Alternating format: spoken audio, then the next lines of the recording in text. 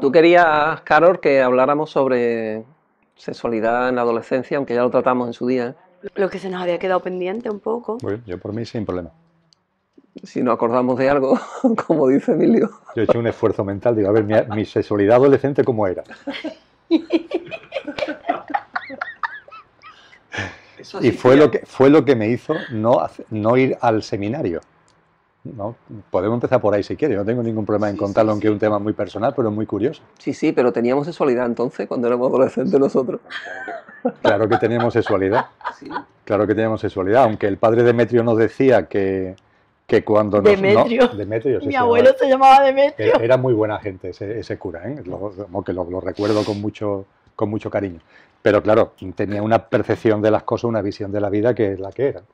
Y recuerdo que nos decía que la masturbación producía ceguera. Y nos echaba una bronca diciendo que por las confesiones, que no iba a decir quién, pero que por las confesiones, él sabía que nos masturbábamos más de 5 veces al día. Y claro, que eso era... Claro, y es verdad que nos masturbábamos más de 5 veces al día, a una determinada edad, que yo era tremendo, ¿no? Y por eso me dejas ahora. Yo recuerdo, fíjate, Carol, que mis primeras masturbaciones fueron con la revista Hola, de mi madre, que había una página doble, no vamos, me acordaré toda mi vida, de Belco, donde aparecía la misma modelo, pero vestida con braguita y sujetador distintos. Entonces mi masturbación consistía en irme al cuarto de baño y mirarla, sin tocarme siquiera, y mirándola ya tenía un orgasmo. Era ¡qué maravilla, tío! ¡Qué maravilla, eso digo yo! ¡Qué maravilla! ¿Quién pudiera recuperar esa potencia? Y, o sea, que es que ni me tocaba, ¿no? Ya entonces mis amigos me decían, pero si te toca, es mejor. Hay contacto. Y en todo este lío, el padre Demetrio pues nos decía eso, que producía ceguera, ¿no? Bueno, y ahora fuera de broma, es decir, yo, como me imagino que como todo el mundo, no soy nada especial, tenía una sexualidad a esa edad muy marcada, muy fuerte, y a su vez tenía una llama espiritual potente. Y me planteé seriamente, junto con un grupo de amigos, lo que éramos el grupo de amigos, irnos al seminario claretiano en Loja. De hecho, éramos un grupo de 9 y 6 se fueron al seminario claretiano. Y yo recuerdo hablar con el que era nuestro tutor espiritual, el padre San Juan, y decir, mira, yo padre, no me puedo ir al seminario porque yo no tengo capacidad de celibato. Yo tenía 15 años en aquel momento. Pues menos más. No tenía capacidad, ¿no? Pero yo era consciente de que no, que todo lo que estaba ahí moviéndose, yo eso no lo podía gestionar en el celibato, y fue por lo que no me fui al seminario, ¿no? El único motivo. Así que esos son mis recuerdos así apresurados de la sexualidad adolescente, ¿no? Fuerte. Es que es fuerte, vamos. Yo, además, que me está pasando, que me están viniendo entre terapias y tal muchas personas que me tengo que ir a sus orígenes. Porque la mayoría de los tabuelos enquistamientos que tienen a nivel sexual es porque los padres o los abuelos, quien sea, los pillaron en sus primeros juegos de masturbarse. Entonces ahí, ¡pum!, la bronca, el no sé cuánto. A mí misma me pasó, pero me están llegando un montón así. Entonces yo las hago que vuelvan allí, que los revivan. Pues ahora te vas a poner delante del espejo. Y entonces empezamos a trabajar con eso. La primera que me dijo eso fue Carmen. Y a partir de ahí fue cuando empecé a trabajarlo. Yo creo que ayudaremos a despertar y ayuda a muchos adolescentes, pero también a gente que se ha quedado ahí en esa etapa enquistada. Porque la sexualidad, tal como tú lo ves, Carol, perdona que yo le haga una pregunta. La Sí, sexualidad adolescente femenina es semejante a la masculina, ¿o tú crees que hay diferencia? No, hay mucha diferencia. Hay mucha diferencia. Porque el hombre es para afuera, el chico es para afuera, es todo para afuera, se hacen competiciones a ver quién vea más lejos. Y nosotras es como, uy, pecado, ¿esto qué es? Bueno, yo descubrí la masturbación, os lo voy a contar que no estamos ahora, porque yo empecé viendo una película con el vaquero puesto a descubrir que si me movía para un lado o para otro, a mí me estaba empezando a dar mucho gustito. Yo no sabía que era aquello, hasta que me empezó a entrar mucho calor, y dije, ¿esto qué es yo? ¡Ay, qué guay! Claro, ya luego me empecé a informar. Pero yo tengo un mogollón de amigas que es que yo, si no me toco un hombre, yo no me toco, porque eso no puede ser bueno. Ahora. ¿Actualmente? Actualmente, y cuando yo tenía 15, 16 años, que tengo 40, pero sigo teniendo amigas que no se tocan, que no saben lo que es su cuerpo, que no se han abierto el chochete delante de un espejo y no saben lo que tienen. Así. En los círculos de mujeres eso se ha trabajado muchísimo. Entonces, como todo es para adentro, es La espera del príncipe azul, a ver si me toca, a ver qué tengo ahí. Así, ¿cuánto podríamos decir? ¿Un 90% de mujer así? ¿Carmen? Brutal. Que sepas que en uno de los vídeos nos han preguntado que si podríamos hablar de la sexualidad adolescente.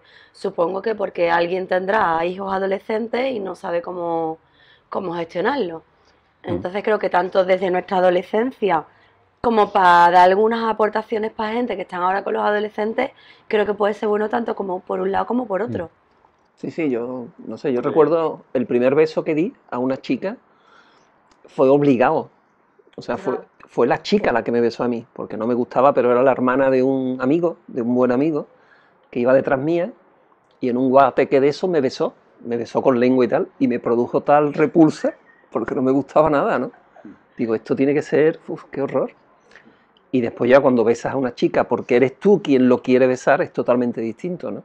Es un poco el beso, por distinguir ahora lo que es sexo, lo que es amor, el sexo con amor, ¿no? El dar un beso por amor o un beso por alguien de decir, bueno, pues están los amigos viéndote, eres muy machote, que una tía además, una niña, tendría eso, 14, 15, 16 años, en esa época, es muy machote que te bese una que esté detrás tuya, ¿no? Pero a mí me produjo rechazo.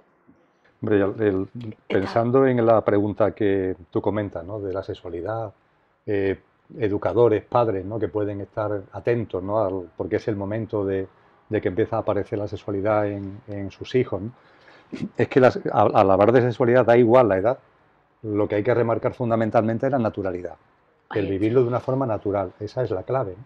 Y por tanto que el padre o la madre no hagan de la sexualidad una especie de tabú, alguna cosa rara, porque eso siempre va a conllevar impactos psicológicos e incluso conscienciales y espirituales a modo de turbulencia, ¿no? Entonces la naturalidad es básica. Ahora podemos empezar a entrar quizá, bueno, ¿y qué significa la naturalidad exactamente, ¿no? Pensando en un chico o una chica de 11, 12, 13, 14, 15 años, ¿no? ¿Qué es la naturalidad? Pero yo creo que eso es lo primero. Oye, naturalidad. Afrontar el tema con mucha naturalidad. De la misma forma que se van afrontando otras etapas de los hijos van creciendo. El bebé al principio no anda, después anda. Al principio no tiene prácticamente autonomía, ya van teniendo autonomía. Empiezan a salir solos, empiezan a ir al colegio solos. Pues de la misma forma, hay que vivir la toma de conciencia por parte del niño y de la niña de la sexualidad. Los padres tienen que vivirlo con mucha naturalidad. Pues empezamos por ahí si quieres. Y si tú me quieres hacer esa pregunta de la diferencia entre chico y chica, yo encantada, ¿eh? No, venga, si estamos ya... Naturalidad y teniendo en cuenta de que no hay un plazo para que a un niño le salga un diente, no hay plazo para que aprenda a andar, no hay plazo para que empiece en su sexualidad, ¿eh? Que siempre parece que, bueno, que hay niñas sobre todo que se notan mucho más, que con 11 años están desarrolladas, son mujeres, y otras con 14 años, 15 años están todavía sin desarrollar. Y hay agobios que los veo, ¿no? Yo tengo una hija que es adolescente y lo veo. Y yo lo que digo es que no hay edad, no hay una edad para aprender a hablar, para aprender a andar, para desarrollarse, que todo tiene su ciclo y en cada uno de ellos es perfecto el ciclo. Y que hay que respetar el ciclo y dejarnos de comparar. ¿Eh? Es importantísimo, siempre estamos comparando en los estudios, en el trabajo, en las posiciones sociales, en el sexo. Cada uno es cada uno, como decimos, sí, cada uno es cada uno y cada uno tiene su propia evolución, su propia sexualidad, su propio recorrido y que hay que respetarlo y vamos a dejarnos de comparar.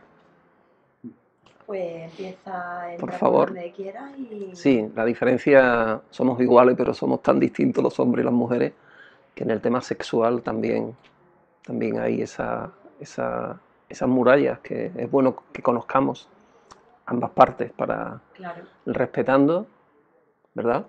Con respeto, con amor, pero hay que conocer. Es importante que conozcamos tanto que el adolescente chico conozca la sexualidad de las manifestaciones que ocurren en las chicas, como las chicas conozcan las del chico. Por supuesto, a mí me parece que es súper importante porque a la pregunta esta que me hacías antes, ¿no? Que si es diferente la sexualidad en hombres y mujeres, en niños y en niñas, empezando por ahí, es súper importante porque el chico es todo hacia afuera y nosotras somos hacia adentro. Entonces, al ser hacia adentro, os comentaba que la mayoría de amigas que yo tengo yo era una rompedora, porque claro, yo me tocaba, me buscaba, me metía al dedo, yo quería ver lo que había ahí dentro, hasta que empecé a entender que en los círculos de mujeres se empezaron a trabajar con espéculos para entrar y con espejos para mirarse, porque como lo nuestro es para adentro, pues normalmente no nos vemos. ¿Y qué pasa ahí? Que es donde está el mayor tabú. Ahí hay un montón de tapaje, ¿no? Lo tapo todo. Y yo escuchaba a muchísimas de mis amigas, no, yo no me toco porque a mí me parece antinatural tocarme si no me toca un hombre. Y es como, o sea, no te conoces nada y eso, hay una carencia tremenda en las mujeres.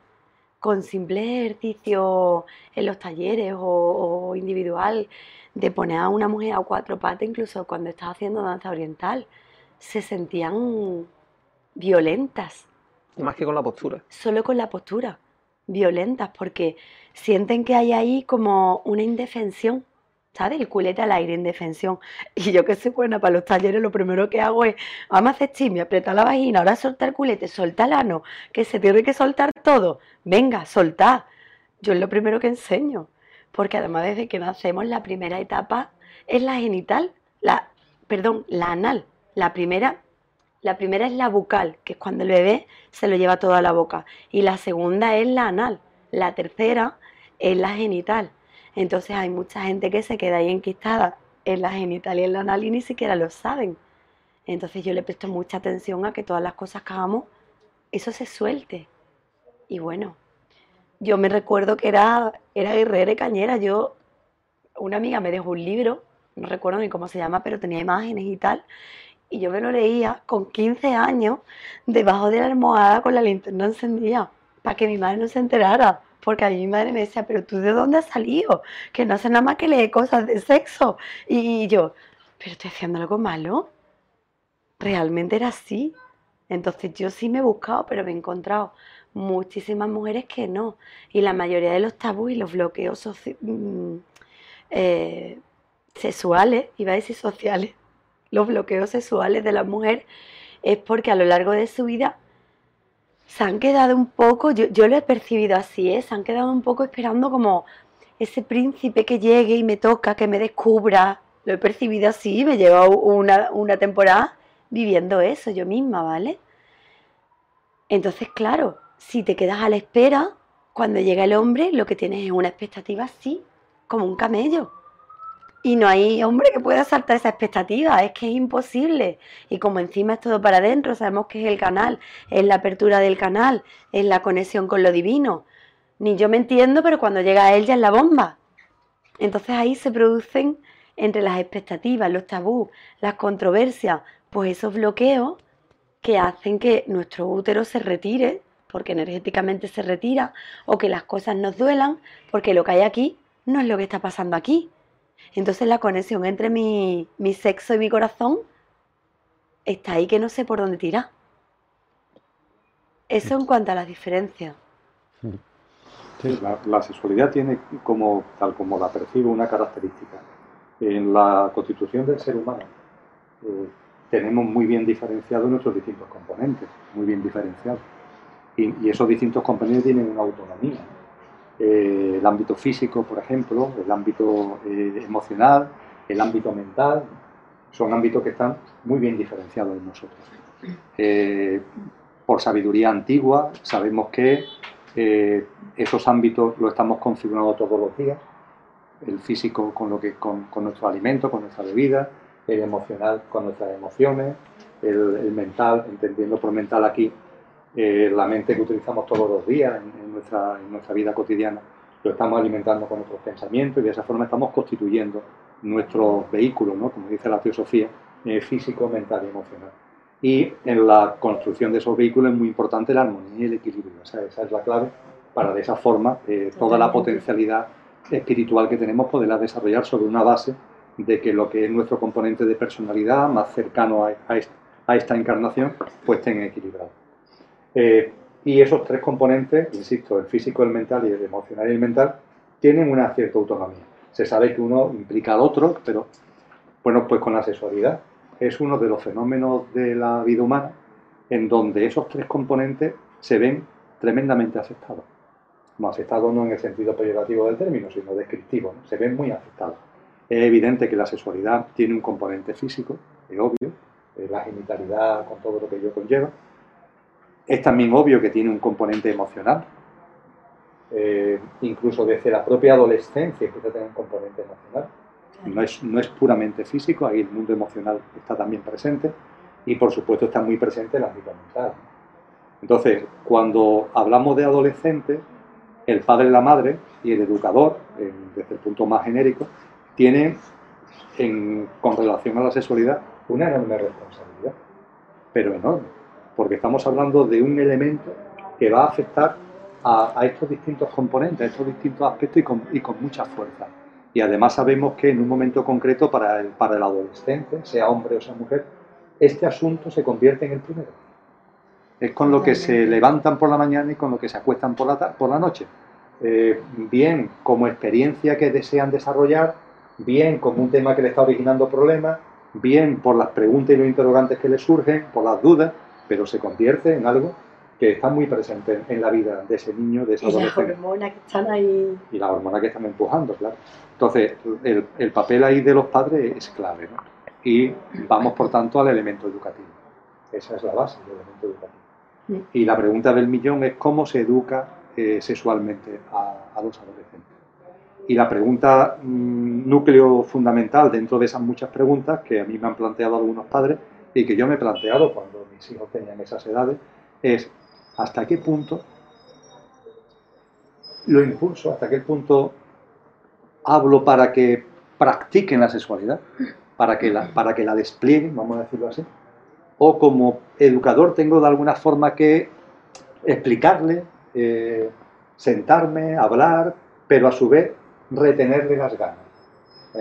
Porque claro, hay un problema, ¿no? Y ese problema es que puede haber un contacto sexual de ella con él o de él con ella, que bueno, empezamos con el lío de los embarazos, que si no sé qué, que si no sé cuándo.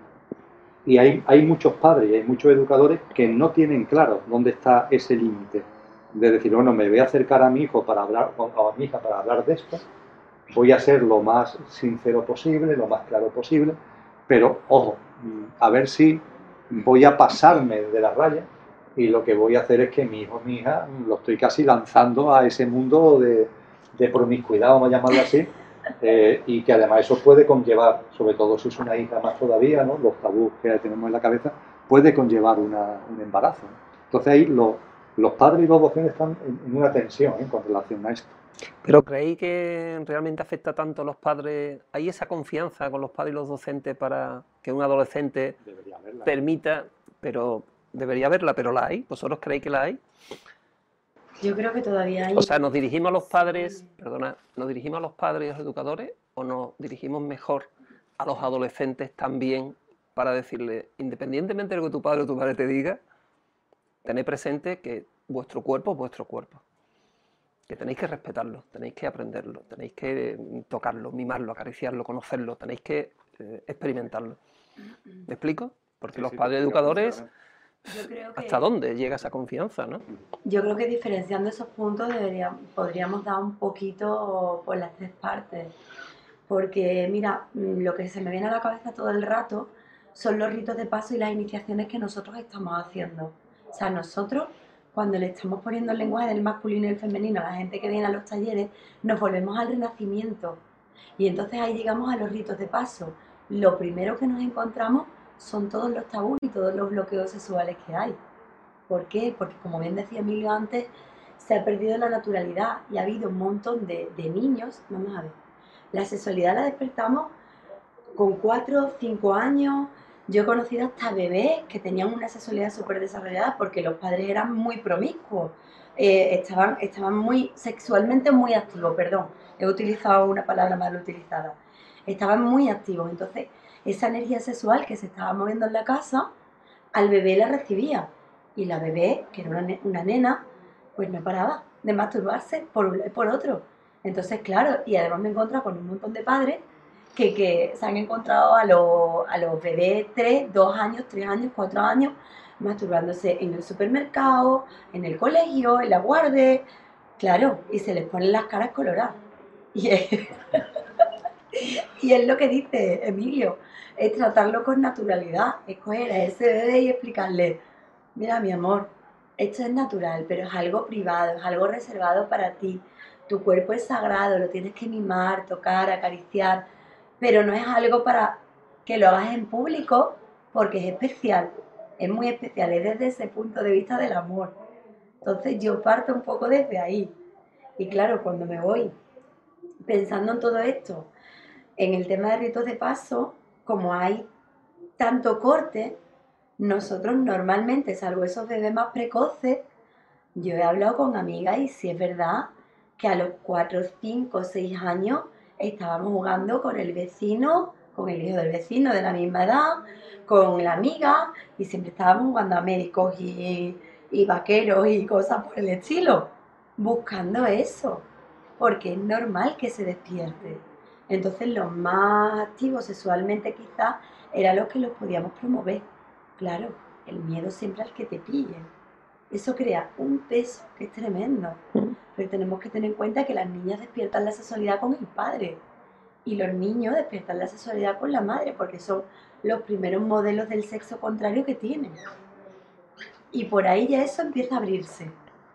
Entonces, si empezamos a dar cortes por todas las creencias que nosotros llevamos, pues ya estamos empezando con el tabú, con las creencias, con la problemática. Y en los ritos de paso, sí se les coge, tener en cuenta que los ritos de paso de la cultura celta y íbera, estamos hablando de 7 años, 7 años, una edad muy temprana, para lo que los padres están creyendo que es muy temprano. Y yo digo que no. Además, los niños de hoy en día vienen de un espabile que es para fliparlo con ellos, vamos. Entonces, en ese rito de paso se les explica que su cuerpo es suyo, que se toquen, que se mimen, que se acaricien. En los grupos que nosotros hacemos, yo les digo, quiero veros, vamos, peinándole el pelo, acariciándola, tocándole todo el cuerpo, tiene que sentir eso. Tanto, sobre todo a las mujeres, porque los chicos sí llevan otra energía más de hacer juegos o de caza o algo más activo, ¿de acuerdo? Y entonces ahí muchas por primera vez se sienten, ¿cómo lo puedo explicar? Tocadas desde ese lado salvaje, libre, voluptuoso que tiene el ser humano de manera natural. No sé si me estoy explicando con claridad. Pero esos ritos de paso que comparte, esos son experiencias de personas adultas que Sí. reviven su sexualidad de niño para evitar o desbloquear cosas que hayan ahí, ¿no? Tabúes que haya desde entonces. Efectivamente, son experiencias de personas adultas, Enrique, pero que a las personas que lo están haciendo ya con nosotros es que se les activa solo. Dicen, tengo una niña de 6 años, un niño de 6 años, 7 años. Yo ya estoy viendo cómo le hago el rito de paso. Entonces eso se está volviendo a despertar.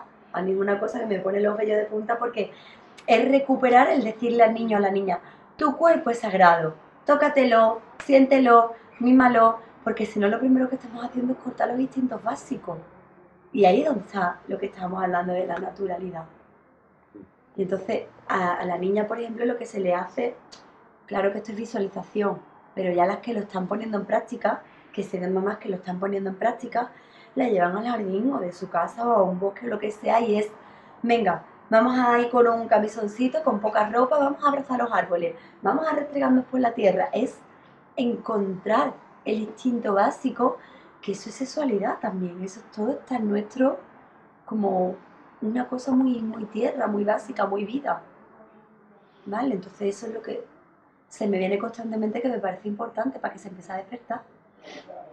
Pues que tú planteabas, Enrique, con relación a la interacción entre el adolescente y los docentes, entre el adolescente y los padres y los docentes con el adolescente. Y los adolescentes entre ellos, que tienen mucha influencia, ¿no? Y claro, si todo eso está lleno de barreras, lo primero es, desde la naturalidad, quitar esas barreras. ¿Sabes? Yo entiendo que si tú como padre o como madre, durante muchos años, desde que el niño es un bebé, la niña es un bebé, no vas teniendo una relación natural y evitando que surjan barreras, cuando tienes delante de ti ese fenómeno, ¿no?, que es la sexualidad, y ya adolescente, ya se te hace inviable, claro. ¿Por qué? Porque tú has estado construyendo barreras en todo, a la hora de afrontar para qué está el colegio, a la hora de afrontar el tema de las notas, a la hora... Si estás construyendo barreras en todo, cuando el adolescente lo tiene ya delante, esa barrera va a ser tremenda. Eso va a ser, no, más que el muro famoso de Berlín. Eso va a ser, la muralla china se queda pequeña en comparación con esa barrera que va a tener el padre con el adolescente y el adolescente con el padre, porque evidentemente cuando se construye una barrera, la barrera da para los dos lados. Totalmente. Yo creo que es fundamental que la sexualidad, con la perspectiva de naturalidad, también lógicamente es que los padres no tienen, es que tiene que ser así, es un elemento más, es un hito más en la educación del hijo. Y como los otros hitos no hayan ido desarrollándolo de una forma también natural y adecuada, cuando se encuentren con esto no van a tener capacidad de gestión, lo van a tener especialmente difícil. Yo creo que es muy importante en la conexión con el adolescente, porque ellos no tienen ese conocimiento. Pero el problema es que tampoco lo tienen los padres en muchos casos, ¿no? Claro. Pero cuando no tienen ese conocimiento es muy importante, volviendo al término que ha utilizado Carol y que yo estoy de acuerdo, de sagrado, porque todos nuestros componentes son sagrados y nuestro cuerpo sin duda ninguna es sagrado. Es enormemente importante conocer qué es la sexualidad. Pero la sexualidad no entendido como genitalidad, sino la energía sexual. ¿Qué es eso? Es que eso es clave, ¿no? Es clave y además, afortunadamente, hay corrientes espirituales serias que desde la noche de los tiempos nos han dicho ya de qué va esto, ¿no? Y sin embargo hay un enorme desconocimiento al respecto. Y yo diría que hay incluso desinterés por ese conocimiento, ¿no? Y el docente o el padre o la madre que quieren informarse, entre comillas, no, se quedan puramente en lo superficial y finalmente en el tema de enseñarle que existe el preservativo, pongamos por caso, ¿no? Que está muy bien, ¿no? Pero oye, vale, pero eso, por favor, te estás quedando en la superficie del océano, esto tiene una profundidad, ¿no? Entonces, te estás quedando en el miedo de que se quede preñada y eso es lo que te hace hablar, pero no entras en lo profundo, y lo ¿no? que está transmitiendo es miedo a su vez, Eso es. Que es evidente que el preservativo entra dentro, ¿no?, de la dinámica educativa sexual, pero tenemos que ser conscientes que si lo centras ahí, lo que estás transmitiendo es la sexualidad como miedo. Eso es. Miedo de él a quedar embarazada ella, miedo de ella a quedarse embarazada. Eso es, de tener una enfermedad de transmisión sexual, de coger cualquier cosa. Y entonces le están metiendo miedo, es contraproducente lo que estás haciendo. De hecho, mira, es que me viene a la cabeza una cosa a través de una experiencia, ¿no? La baja autoestima viene de no tener nuestra energía sexual abierta, poderosa, porque la energía sexual, toda esa energía de sexualidad sagrada te hace sentirte vivo, te hace sentirte enraizado, te hace sentirte con ganas de hacer cosas, vivo y viva, en definitiva. Entonces, claro, yo me he encontrado con la familia que he tenido, pues con los esquemas típicos y eso que mis padres yo siempre los he considerado modernos, pero con los esquemas del catolicismo y de ese tipo de cosas. Yo me acuerdo cuando yo iba a los campamentos de juventud de Mariana y era como, el cura ha dicho que hasta los 18 tú no puedes... Y yo era como... Y yo una amiga me miraba y me decía, pues a ti te queda todavía. Y yo, claro, lo miraba y ahora, por otro lado, estaba haciendo una apuesta con mis amigas de toda la vida, que a ver cuál era la primera que empezaba, que invitaba una botella de champán. Y como yo era la última mosquita muerta en todo, porque tenía la autoestima por los suelos, pues yo dije, pues yo voy a ganar la apuesta. Pero claro, a cojones, no por no saber, sino en plan, te rompe barreras. Y claro, ¿qué pasa? Que yo cuando empecé a romper todas estas barreras y desarrollar mi autoestima, yo he estado muchísimos años en un sitio que se llama Diáfanos, donde se han hecho encuentros de armónicos. Y allí nos abríamos al todo del sentir. O sea, para mí lo más importante en todo esto y sacralizarlo es sentir, aprender a sentir. Desde que yo aprendo a sentir y lo paso todo por mi cuerpo, yo puedo empezar a gestionarlo. Porque los canales a través de los cuales esos sentimientos tienen que pasar por mi cuerpo se empiezan a abrir y a medida que yo me voy permitiendo conocerlos dentro, pues empiezas a poder gestionarlo. Bueno, yo vivo allí, pues claro, más perdida que el barco largo con todos mis tabús y con todas mis cosas. Y allí teníamos talleres de todo, de didgeridoo, de cuencos de cuarzo, y hay una chica que es una hermanita, la adoro, Maribí Simona, hace telepatía con animales. Ella tiene entre especies Y a nosotros nos enseñó a conectarnos con los árboles. Pues yo me acuerdo que allí hay un árbol que se parte en dos y todo mi afán era irme a ese árbol y yo me montaba en medio del árbol. Y yo me sentía sostenida por delante, por detrás, a gusto.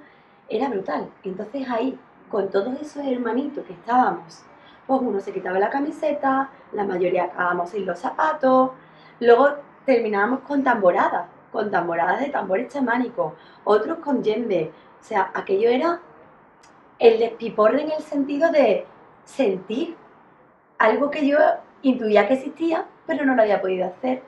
Bueno, pues para mí el sumum de todo eso fue cuando un día entré en un medio trance, porque normalmente siempre he controlado todo lo que me ha pasado, pero yo sentí que se me hacía todo el cuerpo, ¿sabes? Era como, ¡guau! Y yo decía, ¿esto qué es? Yo iba que me había puesto la falda más bonita que llevaba, a mí me daba igual la falda, me daba igual los pichos de los castaños del suelo, porque allí había castaños. Yo me tiré al suelo, me revolqué en el suelo, cogía la tierra y yo olía la tierra, pero era de una manera muy diferente. Yo necesitaba chupar la tierra. Chupé la tierra, me puse toda la cara llena de tierra y dije, ¿esto qué es? Que yo esto no lo he vivido nunca. Y eran todos mis instintos, todos mis canales, wow, abiertos. Y por primera vez creo yo que me sentí conectada con el todo. ¿Eso con qué edad, Carol? Te estoy hablando de 20 y algo de años. No hace O sea, adolescente ya poco. exageradamente demasiado, vamos. O incluso 30, ¿eh? Vaya, que tampoco hace una barbaridad. Y yo me sentí ahí súper conectada y diciendo por primera vez, yo quiero esto para mi vida. O sea, yo sentía que sacaba mi leona de dentro y decía, ¡ah! ¿Esto qué es? ¡Qué guay! Y quería transmitirle eso a los demás y no sabía cómo hacerlo. Y la frase preferida de todos los que estaban allí era, tía, ¿cómo lo haces? Tienes una cara de orgasmo. Y yo creo que me estoy orgasmizando conmigo misma. Entonces esa frase a mí se me ha quedado. Y en los talleres que yo recibía del masculino y el femenino llegaba mucha gente y me decía, yo quiero hacer lo que tú, yo quiero tener orgasmos como tú. Y yo, claro, decía, orgasmo, lo que yo entiendo por orgasmo no es. Pero realmente se me abría todo el cuerpo, me conectaba con el todo. Y claro, muy al contrario del pensamiento que tenemos del OM de la meditación, llego a ese estado del nirvana a través de la meditación. Pues no, yo llego por todo lo contrario. Tambores, tierra, agua, naturaleza, aire, cantar, bailar. Y era una pasada. Y de verdad que yo digo y promuevo que experimenten el cuerpo. Que experimenten el cuerpo en la naturaleza, caminar descalzos por el bosque, por un jardín, por la tierra, pero que se haga un poco a menudo, que nos asalvajemos un poco. Es que para mí eso es sexualidad. Y a partir de ahí yo empecé a ver todos mis complejos de autoestima cómo se iban rompiendo. Y diciendo, pero si yo estoy conectada con todo esto. Eso que yo sentía antes, ¿qué es lo que es? Y pude ir venciendo muchísimas cosas. O sea, los niños que experimenten, que sientan, que vivan, que se conozcan, que hablen, que compartan. Yo pondría el complemento de con educación. Siempre. Estoy de acuerdo. Es decir, entendiendo por educación, vamos a llamarle por su nombre, sabiduría. Con sabiduría. Es decir, la sexualidad, que nosotros la vemos totalmente relacionada con lo físico, vuelvo a insistir, es que no es lo físico, o mejor dicho, no es solo lo físico, tiene multitud de componentes. Entonces, desde muy antiguo se nos ha dicho, por gente que consideramos sabios y sabias, se nos han dicho que existe una cosa que es el principio vital. Que el cosmos manifestado está lleno de ese principio vital. Y que ese principio vital, en el ámbito en el que nos movemos los seres humanos, es lo que llamamos prana. Y que esa fuerza está en la naturaleza. Y que nosotros, a través de lo que esos sabios y sabias llamaron el doble corpóreo, una especie de cuerpo etérico, energético, recibimos ese prana. Lo cual es, a mi juicio, bastante obvio, porque basta hacer lo que Carol ha comentado, de ponerte en contacto con la naturaleza, para que percibas que esa naturaleza te está regalando algo. Ese prana, esa vitalidad te está llegando de la naturaleza. Y por supuesto nos llega fundamentalmente del sol, ¿no? El lobo solar, nuestro gran padre, nos está permanentemente inyectando ese principio vital. Bueno, cuando recibimos eso, cuando estamos recibiendo esa vitalidad, en función de las actividades que estemos desarrollando, La sexualidad va muy ligada a que hay un sobrante de energía vital, hay un sobrante de vitalidad. Cuando una persona, tanto que sea adolescente, ahí las hormonas están más revueltas como posteriormente, cuando una persona tiene la libido en su vida, cuando tiene una sexualidad a flor de piel, lo que está poniendo de manifiesto es que en su vitalidad está muy bien, está muy bien. Todo lo contrario ocurre cuando la sexualidad no está presente. Suele ser, no, a veces, también aquí cada uno es cada uno, como decimos muchas veces, pero en muchísimos casos se debe a que esa persona, por las razones que sea, está de vitalidad cortita, por las razones que sea. Y efectivamente el consejo a las personas con vitalidad cortita es mucho contacto con el sol, contacto consciente con el sol, mucho contacto con la naturaleza, para llenarse de esa vitalidad que te está regalando la vida, ¿no? Cuando estás escaso de vitalidad, la sexualidad está adormecida. Cuando a ti empieza a sobrarte esa vitalidad, la sexualidad se pone a flor de piel. Cuanto más vitalidad tenga, más a flor de piel está todavía. Y ahí llegamos a un punto crucial. Esa vitalidad, que por si no me di cuenta, hay un medidor en mí, que es la sexualidad. Por si no supiera. Si yo tengo vitalidad, tengo menos vitalidad, pues mira, un buen parámetro es cómo estás sexualmente, ¿no? Entonces, cuando la sexualidad te está diciendo cómo andas de vitalidad y tú ves que tienes la sexualidad muy a flor de piel y que por tanto es un indicador de que de vitalidad estás magnífico o magnífica, la gran cuestión que hay que enseñar al adolescente es para qué voy a utilizar esa vitalidad. Y esa vitalidad no está para masturbarse 7 veces al día. Que sí, que tienes vitalidad sobrada para masturbarte a los 13, 14 años 7 veces al día. Claro que la tienes. Totalmente. Pero la educación consiste en decir, mira, es que tienes en tus manos una energía muy poderosa. Y eso no significa que no la utilice con relación a tu genitalidad y te haga una paja, pongamos por caso. Pero que seas consciente de que esa energía te sirve para otras muchas cosas. Porque esa energía, por ejemplo, puede impulsar algo que para mí es crucial en mi experiencia y en la experiencia de gente mucho más entendida que yo, que lo han manifestado mucho antes de mí y que yo estoy bebiendo de ello, es, por ejemplo, cuando hablamos de conciencia y de espiritualidad, esa energía se puede canalizar hacia plantearte las cuestiones trascendentes. Ir más allá del sota, caballo y rey del día a día. Totalmente. Cuando andas cortito de vitalidad, eso es muy complicado, porque ya gestionar el sota, caballo y rey de todos los días, ya es que no da más de sí. Entonces, cuando tú tienes ese sobrante de energía, dedicarlo a las cuestiones trascendentes. Entendiendo por cuestiones trascendentes no solamente las espirituales, que por supuesto, ¿no?, sino las filosóficas o incluso las científicas, ¿no? Las grandes preguntas que nos hacemos los seres humanos, de dónde venimos, quiénes somos, a dónde vamos, dicho de forma esquemática, ¿no? Lánzate ahí, ¿no? Eso frente a la mente concreta se habla en psicología de la mente abstracta, ¿no? El desarrollo, que algunos localizan en el hemisferio derecho. Yo de eso no estoy tan seguro, pero en fin, algunos lo localizan ahí, ¿no? Lanza esa energía y utiliza esa energía, ¿no?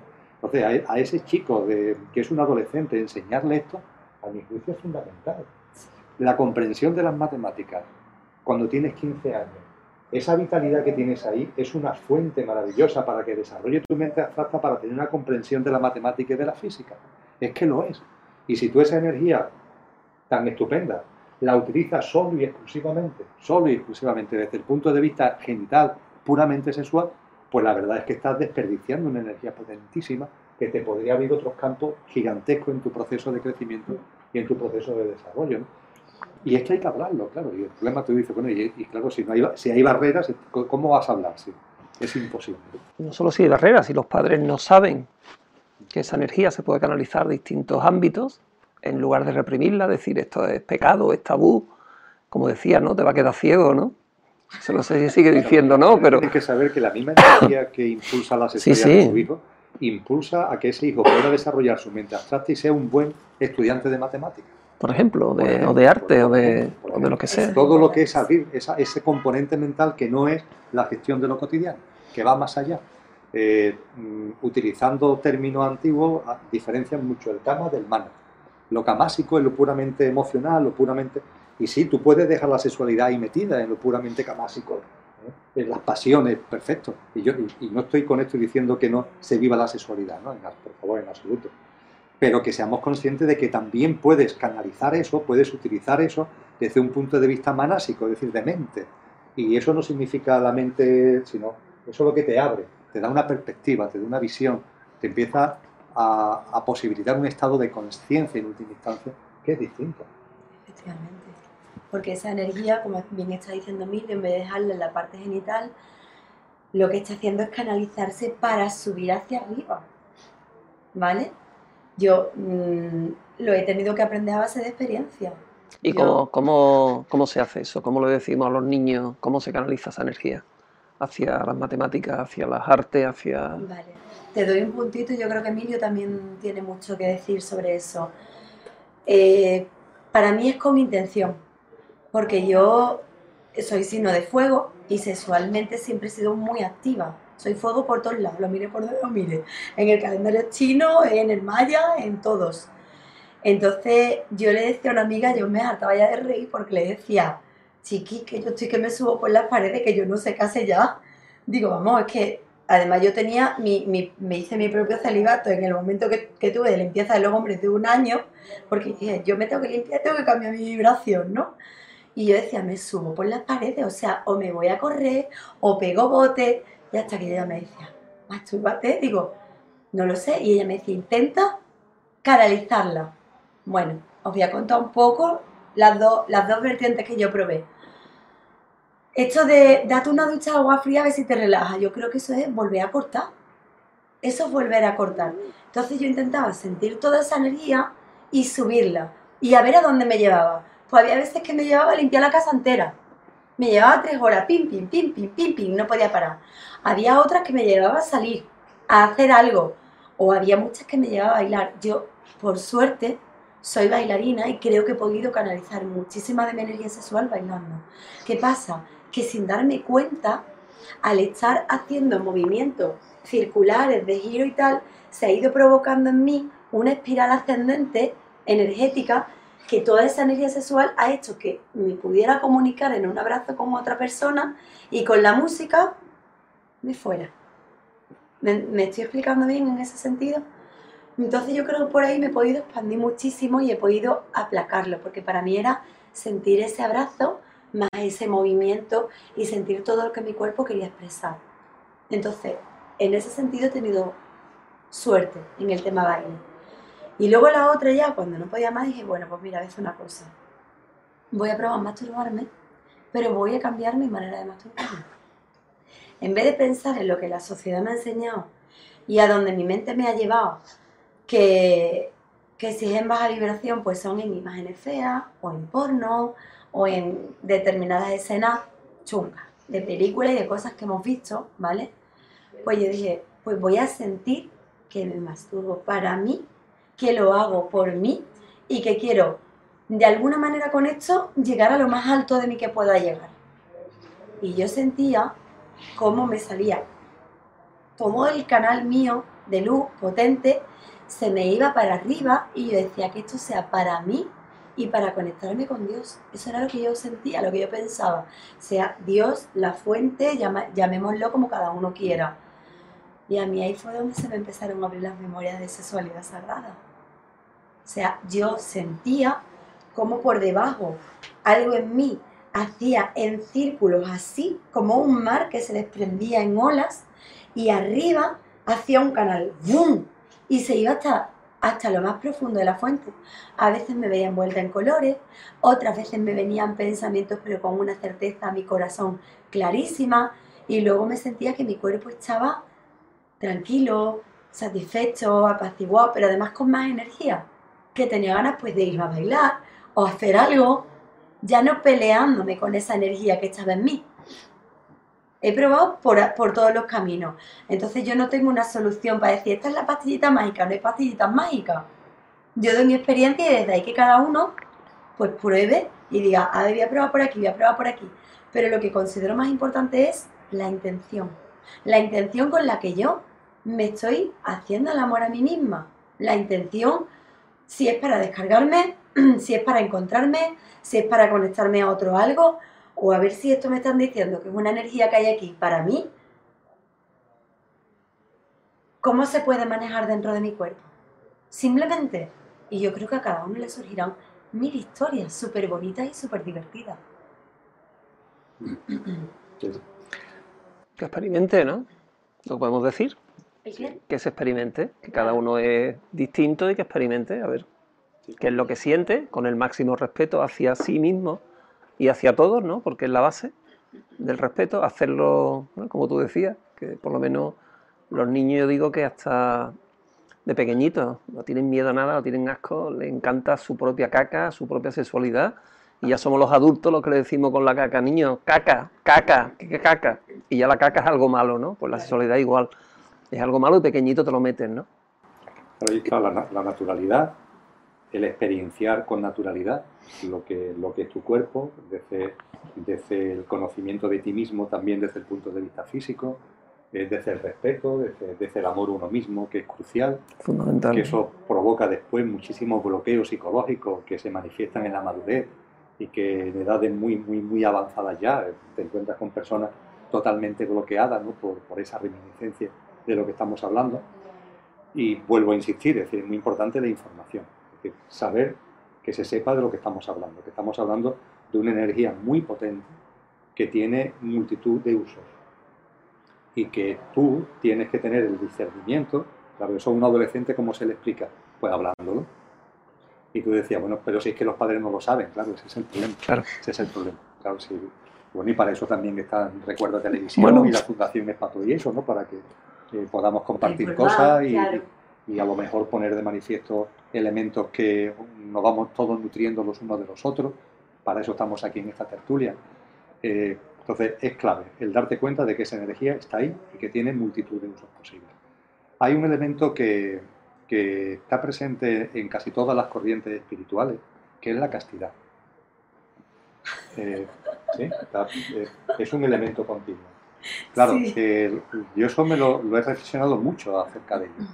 Comentaba al principio del programa mis problemas de celibato, que fue por lo que no me fui al seminario. ¿Por qué todas las corrientes espirituales serias hablan de la castidad en el proceso espiritual del ser humano? El quid de la cuestión está en meterte dentro de lo que la castidad significa. ¿Qué es exactamente la castidad? Claro, la castidad es sobre todo y fundamentalmente un llamamiento a que la energía sexual de la que estamos haciendo referencia, que es una energía de vitalidad, por favor, no la estés solamente metiendo en ese sitio. No porque ese sitio esté mal, sino porque sirve para otras muchas cosas. Entonces, el llamamiento a la castidad es fundamentalmente un llamamiento a que enfoques esa energía hacia otros muchos componentes, hacia otras muchas metas, hacia otros muchos objetivos de tu proceso, que es una energía magnífica para eso. No la estés utilizando solamente. La castidad también, ciertamente, es una llamada a un tipo de relaciones sexuales que no estén basadas en la promiscuidad, sino que sean relaciones sexuales conscientes y relaciones sexuales que estén basadas en el amor. Cuando muchas veces se habla de castidad en estas corrientes espirituales, se está poniendo el acento ahí. No te está diciendo que guardes celibato, sino que seas consciente del uso que hace de esa sexualidad cuando estamos hablando ya puramente de relaciones sexuales. Es decir, están llamando, por tanto, a abrir una perspectiva mucho más amplia del enfoque de esa energía, por un lado, y después, en segundo lugar, cuando lo enfoques hacia el componente puramente sexual, enfócalo de una manera consciente, enfócalo de una manera que de verdad esté sirviendo como marco y esté sirviendo como hilo conductor y esté sirviendo como elemento dinamizador de una relación de amor con la otra persona. Ahí está. Entonces, en demasiadas ocasiones la castidad la unimos al celibato. Y en las corrientes espirituales es verdad que aparece la castidad, pero no es el celibato, y por supuesto, y menos que nada, el celibato forzado, que lo único que conlleva es represión sexual, y finalmente que eso explote. Eso sí lo hemos hablado en algún programa, ¿no? Con el tema de las relaciones después con los niños, de las personas mayores que no han sido capaces de canalizar su sexualidad, etcétera, etcétera. Efectivamente. En este tema de la castidad me viene a la memoria la primera vez que, porque yo tenía asociado la castidad a eso, ¿no? Y más con las películas antiguas de ponte el cinturón de castidad mientras el muchacho se va a la guerra. Pues claro, eso yo creo que es lo que tenemos muy metido ahí. Y la primera vez que me dijo una chica que estaba trabajando este tipo de cosas con su pareja, me decía, es que castidad también es cuando tú no tienes ganas de hacer el amor y tu pareja tiene que respetar eso, porque simplemente no tienes ganas, entonces no estás en la manipulación de, venga, a ver por dónde lo intento, a ver por dónde podemos, te como la oreja, te seduzco. Si no tengo ganas, no tengo ganas. Entonces que la otra persona mantenga la castidad, entre comillas, porque su pareja no está en ese momento en el que quiere compartir. Entonces desde ahí sí es una castidad sana, con todo lo que estás diciendo. Y efectivamente, si toda esa energía sexual la estamos de alguna manera conteniendo para experimentarla desde otros aspectos, no solo desde la masturbación, desde esa genitalidad, pues experimentaremos cómo empieza a ir a otros lugares. Así que gracias por haber sacado ese término, porque me acabo de acordar de varias cosas. Pero la castidad, como la has comentado tú, Emilio, no se explica así. Es totalmente distinto, ¿eh? Es como está diciendo Carol, ¿no? La castidad es... Olvídate de cualquier tipo de práctica sexual. Es celibato, ¿no? Con la cantidad de problemas que trae eso, ¿no? En los términos que he compartido, que no son míos, sino que son bebidos de corriente antigua, en esos términos, es verdad que en un momento determinado puede ser, volvemos a lo de cada uno, puede ser que cuando tú vas percibiendo que esa energía tiene mucho otro enfoque, tiene otras muchas plasmaciones y tiene otras muchas capacidades creadoras, ¿no? Aparte de lo que es la sexualidad en sentido estricto, en el sentido que le estamos dando normalmente a la expresión, y además vas comprobando cómo esa energía, cuando lo utiliza para lo sexual, lo puede utilizar en clave de amor, en clave de una unión hacia la otra persona, que no tiene nada que ver con las relaciones promiscuas, que es simplemente un desgaste estúpido de esa fuente energética tan maravillosa que tiene a tu disposición. Cuando tú vas avanzando en ese proceso espiritual, nos dicen esas corrientes antiguas que puede llegar un momento en el que se hace libre. Pero claro, si se produjera eso, no es mi caso, ¿eh? Pero, de momento. Bueno, de momento, sí. Si se produjera eso, sería de una forma natural. Es decir, sería de una forma no forzada, no celibato. Sería una castidad simplemente natural, como consecuencia de que en tu proceso llega ya un momento determinado en el que ya, por las razones que sea, toda esa energía la estás canalizando, la estás enfocando hacia otras cosas. Pero desde luego nunca será algo forzado ni será algo impuesto, sino que será simplemente algo totalmente natural. Lo que se hace con el ejemplo que yo ponía, sin una preparación espiritual al respecto, sin ninguna información de lo que aquí estamos compartiendo, y que teniendo yo un sentimiento en ese momento, una vocación, vamos a llamarle así, espiritual, lo que me plantearán por delante a un chico de 15 años fuera el celibato, sin más. Claro, eso es un disparate. Total. Pero se me ha ido la idea de lo que te iba a decir de eso. Sí, ya. Que lo que tú estás hablando es trascender, que eso lo utilizo yo para cada término y cada cosa. Hay muchas personas que me dicen, no, yo no tengo problemas con esto. Y hago así, lo miro, escargo con un dedito y digo, vale, vamos a sacar todo lo que hay aquí abajo, y una vez que lo hayamos sacado, con un proceso natural, ya trasciendes, entonces ya estás en la desgana. Pero yo me he encontrado a personajes masculinos de mi vida que me han dicho, no, yo es que ya eso lo he trascendido, y me quedo así mirándolo y es como, no me lo creo porque noto que hay otra serie de cosas alrededor. Ha trascendido la sexualidad. Claro. Sí, yo también decía estupideces como esa. No el año pasado, hace ya más años, pero también decía estupideces como esa. Y hay gente que me lo recuerda. Tus vídeos los están ahí. Bueno, pues eran conversaciones más privadas. No sabía que era tu caso, pero... Lo he sido, no tengo ningún problema confieso que viví. Claro, pero porque pasamos por distintas etapas y por distintos procesos. Pero yo sí, es verdad que al dedicarme a esto, que me dedico, pues es que veo un montón de cosas de personas que lo dicen y digo, a ver, déjame levantar debajo de tu alfombra, a ver cómo anda. Digo, vale, creo que te queda aquí un poquito del ser humano que somos para llegar a trascenderlo. De la cantidad de eso está escondiendo bloqueos, simplemente. Bloqueos de mucho tipo, ¿no? Pero fundamentalmente emocionales, ¿no? Bloqueos emocionales muy fuertes. Y no sé, yo es que recuerdo la experiencia hace años, muchos años, pero lo recuerdo y además me lo recuerda, ¿no? De una persona que, de verdad, que tenía una relación de amor bestial, ¿no? Yo en un momento determinado decirle, yo es que voy a trascender nuestra relación, porque yo ya amo a la humanidad entera y ya en mi amor no cabe hacer singularidades, ¿no? Claro. Y bueno, y puede ser que en aquel momento yo estuviera convencido, claro, pero estaba convencido porque estaba en una enorme confusión conmigo mismo. Y ya cuando esa confusión, como la vas desbrozando, vas quitando, le vas podando, ¿no? Te vas podando a ti mismo. Y Dios mío, ¿cómo es posible que me autoengañara de una forma tan tremenda? Pero en fin, no pasa nada. Son experiencias, se viven, se aprenden de ellas. Totalmente. Pero vamos, lo que sí, claro, desde luego, normalmente, habrá excepciones, digo yo, pero ese tipo de expresiones como la que tú has dicho, lo que pone de manifiesto es que ahí hay unos bloqueos y hay una confusión muy significativa. También, Emilio, porque el amor es muy intenso. El amor y la sexualidad es pura intensidad y la intensidad da miedo.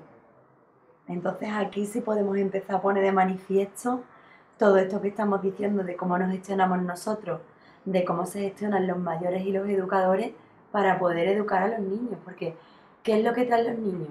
Intensidad pura y dura. Y eso, gracias por traérmelo a la cabeza porque creo que es un punto muy importante.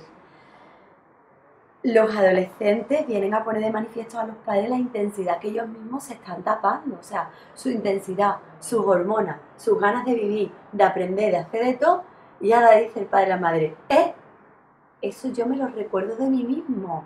Pero claro, yo lo he trascendido, no, lo he metido debajo de la alfombra. Entonces, claro, da muchísimo miedo. El amor puro es muy intenso. Yo misma que digo, con lo que yo ya he trabajado, yo me he metido ahora en un movimiento de mujeres y yo me siento desbordada de amor. Yo noto como aquí, el chakra del corazón, hay días que me hace clac, digo, wow, todavía, pues todavía, cabe que se pueda ir abriendo cada día un cachito más. Entonces, eso es una de las cosas importantísimas que tendríamos que tener en cuenta como dato importante para que esas personas que se encuentran con los adolescentes digan, aquí está la intensidad, vale, voy a tratar de poner mi sabiduría, pero también me está mostrando la intensidad que yo llevo dentro, que he tapado y que he dejado ahí a ver por dónde salgo. Entonces, aquí hay muchos escapismos. ¿Por qué no hablamos un poquito de enfermedades de transmisión sexual, sobre todo para los niños, los adolescentes, que estamos especialmente dedicando este programa, y las formas de uso de preservativos y de píldoras, y en fin, hablar un poquito para adolescentes de todo este tipo de transmisión sexual, de formas de prevención de embarazo, de píldoras, ¿os parece? Sí. Porque quizá no haya una información de este tipo disponible para estos seres tan maravillosos, ¿no? Me parece muy interesante. Yo voy a lanzar una idea que aunque es un poco bomba, pero me parece interesante que se sepa, ¿vale? Porque me gustaría que fuera el punto de partida de todo esto.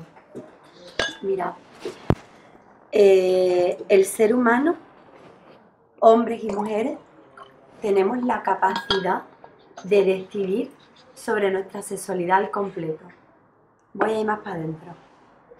La mujer tiene la capacidad en sí de decidir cuándo y cómo se quiere quedar embarazada. Sin preservativo, sin píldora, con lo que sea, como sea.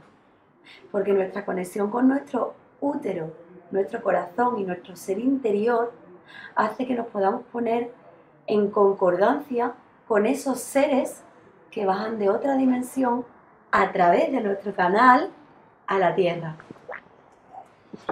Entonces, esa noticia es una bomba y alguna gente me ha dicho, ten cuidado con eso, porque hay que profundizar un poco ahí.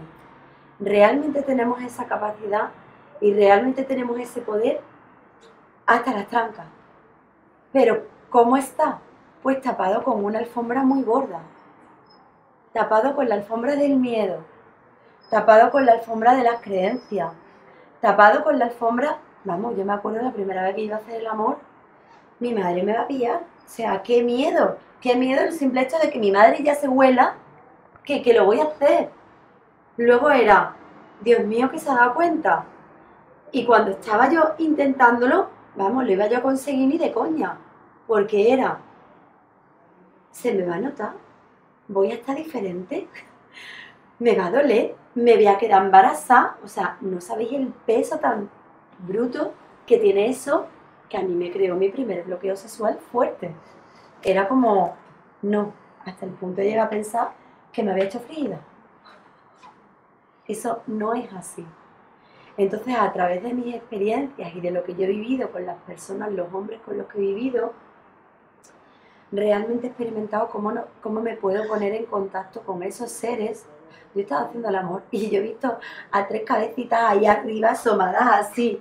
Digo, ¿qué estáis Esperando, ¿Que tenga ¿no? un fallo o que mi subconsciente me traicione, no? Porque yo sé cuándo quiero y cómo quiero que sea. Y he esperado al hombre adecuado, al hombre que ha llegado a mi vida.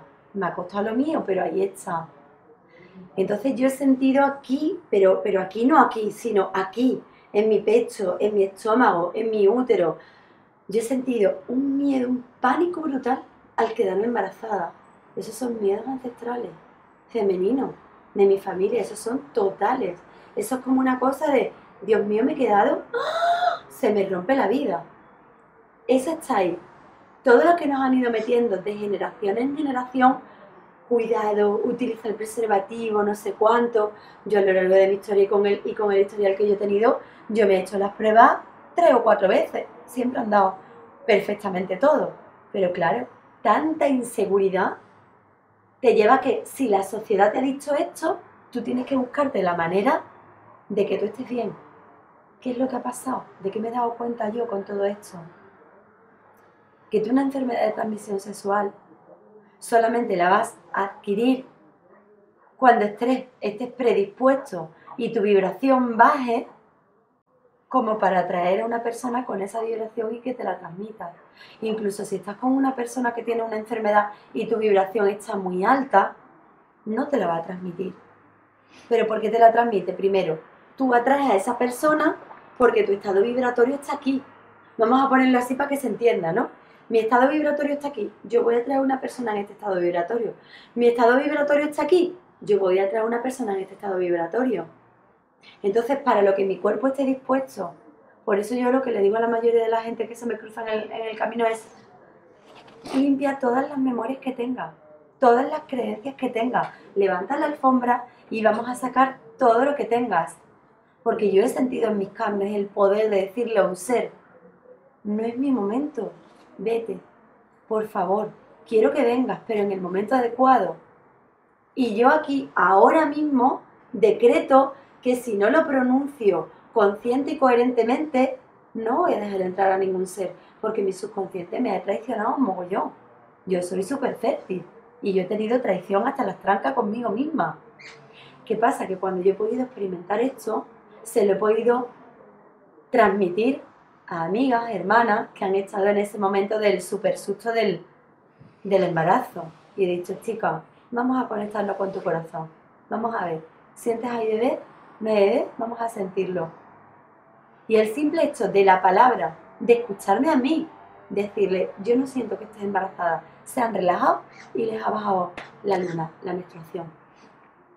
¿Me entendéis? El simple hecho, incluso, podía haber muchas posibilidades de que estuviera embarazada, pero como yo lo tengo tan claro, por la cantidad de miedos por las que yo he pasado y con toda esa experiencia que he tenido, que he podido darle la vuelta a ese miedo y sacarlo. Porque claro, ahí también está el deseo subconsciente, como mujer, de todas las programaciones que tenemos, de quiero ser madre. Y en muchas ocasiones quiero atrapar a un hombre y lo voy a atrapar por lo del bebé. Uf, eso pesa muchísimo. Entonces eso es ahí como un batiburrillo, una lavadora horrible de 1000 cosas que yo creo que hay que ir sacando una por una y desenmarañando para que realmente sintamos el poder que tenemos aquí. Y el hombre también tiene mucho poder. ¿Cuál es su poder? O sea, cuando vosotros os deis cuenta de eso, para nosotras va a ser muchísimo más fácil. Porque ahora ya se está incluso demostrando científicamente que se decía que la mujer aportaba 22 cromosomas más humo, más humo, A uno. el humo, más uno. Y el hombre otros 22 más uno. Pues resulta que se está empezando a demostrar que no, que la mujer tiene la capacidad de aportar lo que ella quiera. De aportar 22 más 1 puede aportar 44 más 2, que viene al caso de lo que os comenté de la mitocondria en el pasado programa, ¿no? Pero claro, me dicen, ¿y entonces por qué se parece tanto al padre cuando después de haberse quedado embarazada lo odian o se han separado o alguna cosa de esta? Digo, vamos a ver, muy sencillo. Tú te has enamorado. Ese era tu ideal de hombre. Dentro de ti has sentido en lo más profundo de todo tu ser y de tus genes, quiero que mi hijo se parezca a este hombre, porque estoy enamorada de él. Clavado. Naces clavado al hombre. ¿Entendéis? Es así de simple. O sea, ese poder lo tenemos nosotras. Pero cuando nos hemos quitado todo ese poder nosotras y llega un hombre fuerte, potente, tener en cuenta que esto es como una energía de vibración de subconsciente. Entonces, el poder está aquí en el útero. Pero si mi útero no está conectado con mi corazón, ¿desde dónde me voy a manejar? Desde la cabeza. Entonces dejo que ese hombre fuerte entre en mi subconsciente de la cabeza. ¿Qué está haciendo? Que le estoy permitiendo, por amor o sin amor o como sea, que maneje mi subconsciente. Entonces el hombre es el que va a decidir cómo es, pero no porque él decida sobre el útero de la mujer, sino porque su subconsciente está extrapolándose al subconsciente femenino. ¿Me entendéis? Sí, Sí, yo no sé si un niño de 14 años lo va a entender. Bueno, esta parte es un poquito más para... Ahí quizás, muy bien, Carol dice, es que hay tal cantidad de cosas que hay que ir cogiendo, ¿no? Como metodología, y soy consciente de la dificultad que puede tener esto para la comprensión de un chico o una chica de 14 o de 15, pero también soy consciente de que hay muchos chicos de 14 y de 15 que están muy espabilados y que son mucho más conscientes de lo que podamos imaginar. Con metodología, yo plantearía ser consciente de nuestro potencial, conocer nuestro potencial, y a partir de ahí, una vez que tú conoces tu potencial, tú ahora en función de ti y de tu circunstancia te sitúas, pero conociendo tu potencial. Cuando hablo de potencial, ¿a qué hago referencia? Pues en ese potencial hay un elemento que es de información consciente. Lo ha aportado Caro y está aportada desde la noche de los tiempos. Los hijos eligen a los padres. Por tanto, no hay casualidades. Y ese alma está eligiendo a esos progenitores, sabiendo perfectamente además lo que son, cómo son y las circunstancias que va a vivir. Y me dicen, bueno, pero un maltratador, un padre alcohólico, sí. También. Sí, también, porque las experiencias que ese alma quiere vivir encajan precisamente. De los Sí, primeros es estamos de acuerdo todos. Claro, que es un elemento de información consciente. Ahí hay un alma que va a encarnar voluntariamente en lo que van a ser sus padres. Punto segundo, el conocer, aunque a lo mejor no se haya experimentado a esas edades, de que hay una cosa en la experiencia humana que se llama amor y que se llama enamorarse. Y que ahí, con relación a eso, no hay que tener ninguna prisa. Que puede suceder varias veces, muchas veces en la vida, pocas veces en la vida, pero que, como tú decías con relación a otras cosas que hablábamos al principio, no hay un protocolo a los no sé cuántos años. No. Hay una cosa que es el amor y que es enamorarse. Y además, enamorarse no tiene edad, con lo cual tenemos que estar muy tranquilos. Hay por ahí una frase que dice que ya cuando vas teniendo una edad, ya no te enamoras. Cuando vas envejeciendo, entre comillas, ya no te enamoras. A esa frase hay que darle radicalmente la vuelta. Totalmente. Cuando no te enamoras, estás envejeciendo. Porque cuando has perdido la capacidad de enamoramiento, es cuando has envejecido. Da igual la edad que tengas 90 o que tenga 35, me da igual. Porque eso va unido a lo que es la jovialidad, eso va unido a lo que es la energía, eso va unido a lo que es la vitalidad. Las hormonas segregan cuando tienes ganas de enamorarte. Entonces, eso es lo segundo. Es decir, primero, que la concepción es una encarnación voluntaria de un alma en los progenitores. Segundo, que existe una cosa en la experiencia humana, que es el amor y el enamoramiento. Que cuando eso se produce, tercero, que cuando eso se produce, ese amor y ese enamoramiento se plasma de 1000 formas. No solo la sexualidad, de 1000 formas. Y quizá la palabra clave ahí, que también es muy antigua, es afinidad. Es esa relación de afinidad que tú tienes con la persona de la que estás enamorada. Y esa afinidad se plasma de 1000 maneras distintas. no solo en el ámbito sexual. Seguimos, cuarto, también se plasma en el ámbito sexual. Y en el ámbito sexual se plasma de 1000 maneras que no son la penetración. ¿Sí? Totalmente. Eso también Totalmente es clave. O sea, que eso también es clave. Porque te hago un ¿No? pequeño inciso. Hay que experimentar toda esa primera parte antes de llegar a la penetración. Es que es importantísimo, Emilio. Hay que darse tiempo de experimentar el cómo respira la otra persona, cómo respiro con ella, cómo me siento, cómo se siente, cómo puedo disfrutar de un beso. Es que es importantísimo. Continúa, por favor. Había comentado cuatro puntos, nada más que me queda uno. Que, vamos, me están saliendo ahora sí, no es que tenga esto preconcebido, ¿no? Hablaba de la importancia de esa información, de cómo es el juego de encarnación, el alma que elige a los progenitores. Hablaba de que en la experiencia humana existe una cosa que es el amor y el enamoramiento, que no tiene edad y que se puede producir una o varias veces y que no hay que obsesionarse con ella, pero que llega. Yo diría que cuanto menos te obsesiones, más llega. En tercer lugar, cuando eso se produce, el enamoramiento, el amor tiene 1000 plasmaciones, que no solamente la sexualidad, sino 1000 plasmaciones que tiene como hilo conductor la afinidad que hay entre los enamorados, que cuando ese enamoramiento ya sí se plasma en la sexualidad, esa sexualidad tiene que ser una sexualidad lo suficientemente consciente y sabia como para saber que no es penetración, que hay 1000 estadios, 1000 fases, 1000 formas, ¿no? de vivir, de compartir eso, que no es la penetración. Y por fin, quinto y último lugar, también la penetración.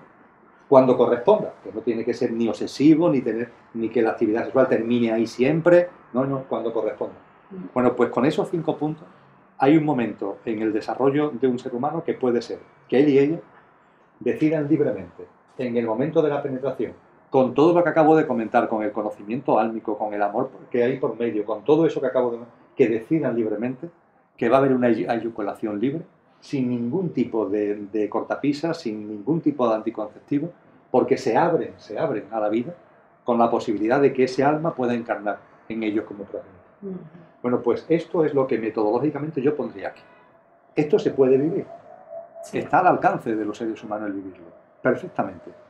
Y ahora a partir de ahí tú ya ves viendo cómo estás tú ahora. Y con relación a ese, no sé cómo decirle, a eso que tienes aquí, tú ya en función de tu circunstancia, en función de tu proceso, en función de lo que tú sientas, ya empiezas a poner cortapisas. Oye, es que no estoy enamorado. Bueno, puede ser una cortapisa importante. No estoy enamorado, es que no estoy enamorado. Bueno, pues perfecto. No nos autoengañamos, no estás enamorado. Entonces lo que estás viviendo con esa otra persona no es una relación de amor. Es, bueno, pues vale, es una actividad sexual. ¿Es sexo? Es eso. A partir de ahí, tú mismo, tu menú de limitación, la píldora, el preservativo, tú mismo, tú misma, a partir de ahí.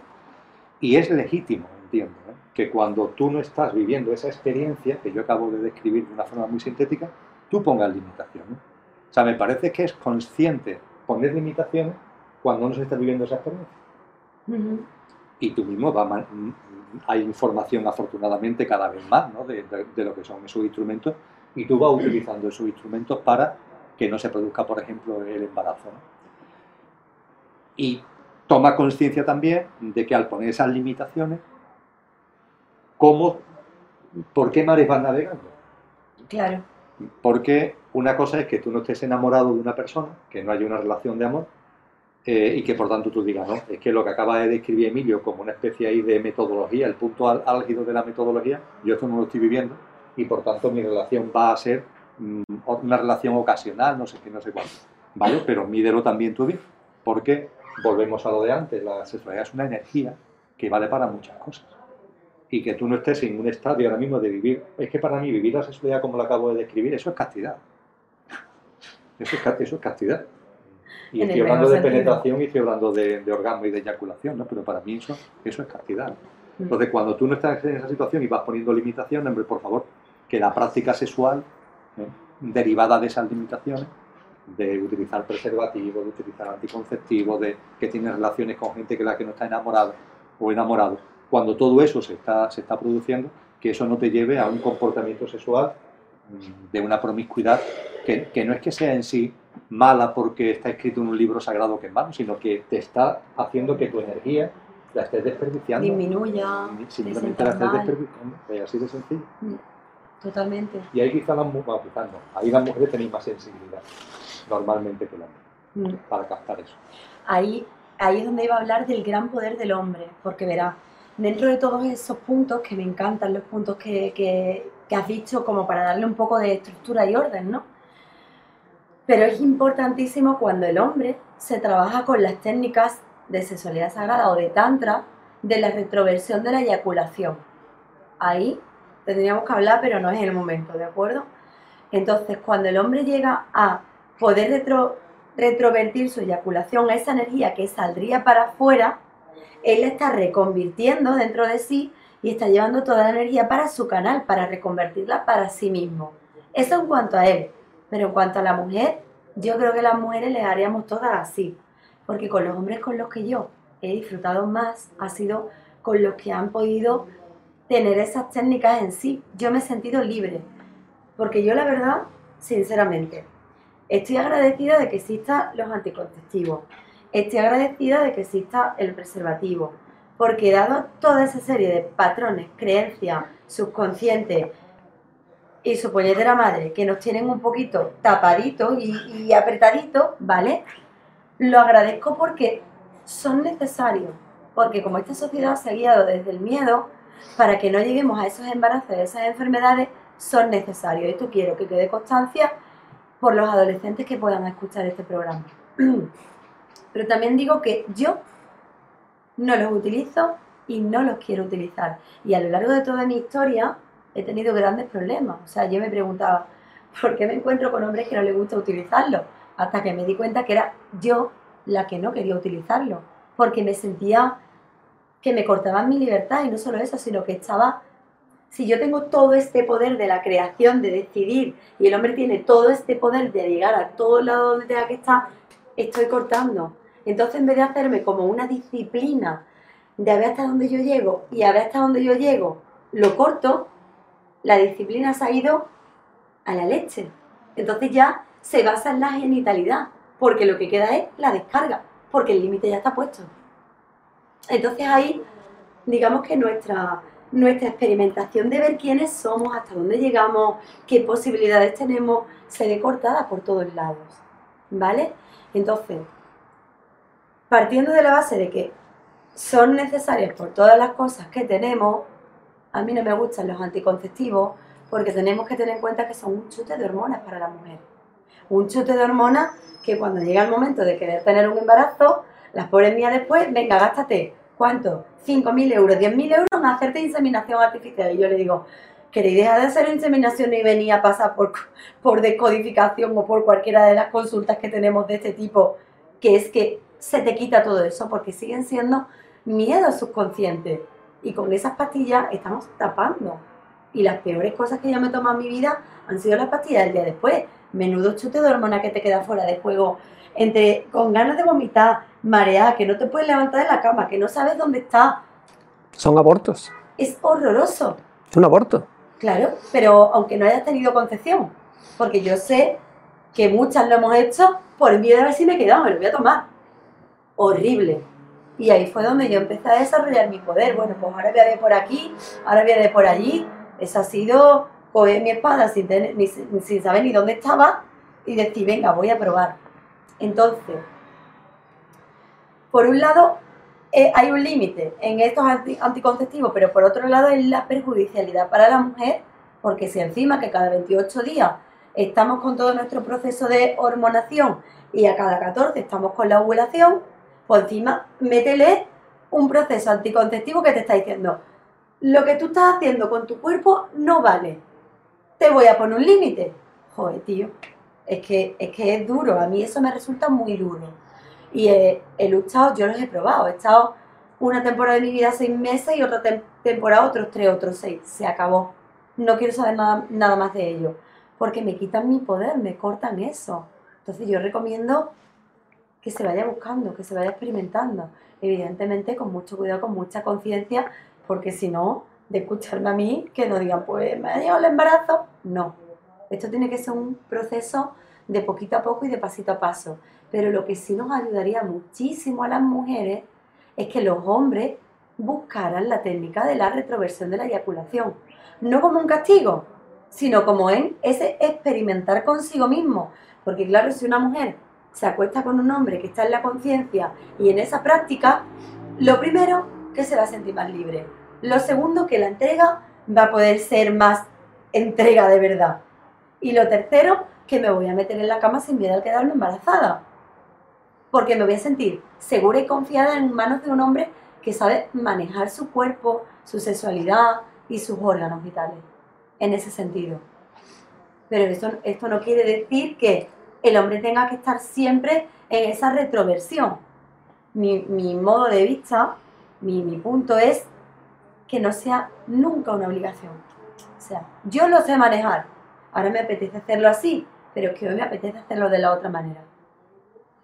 Eso de la retroversión de la eyaculación hay que explicarlo, Hay que efectivamente aclararlo bien, porque yo sé que hay gente que oye eso y dicen, pues es que me van a doler los testículos. Sí, o piensa que la marcha atrás, o que piensa, o algo raro, ¿no? Algo raro.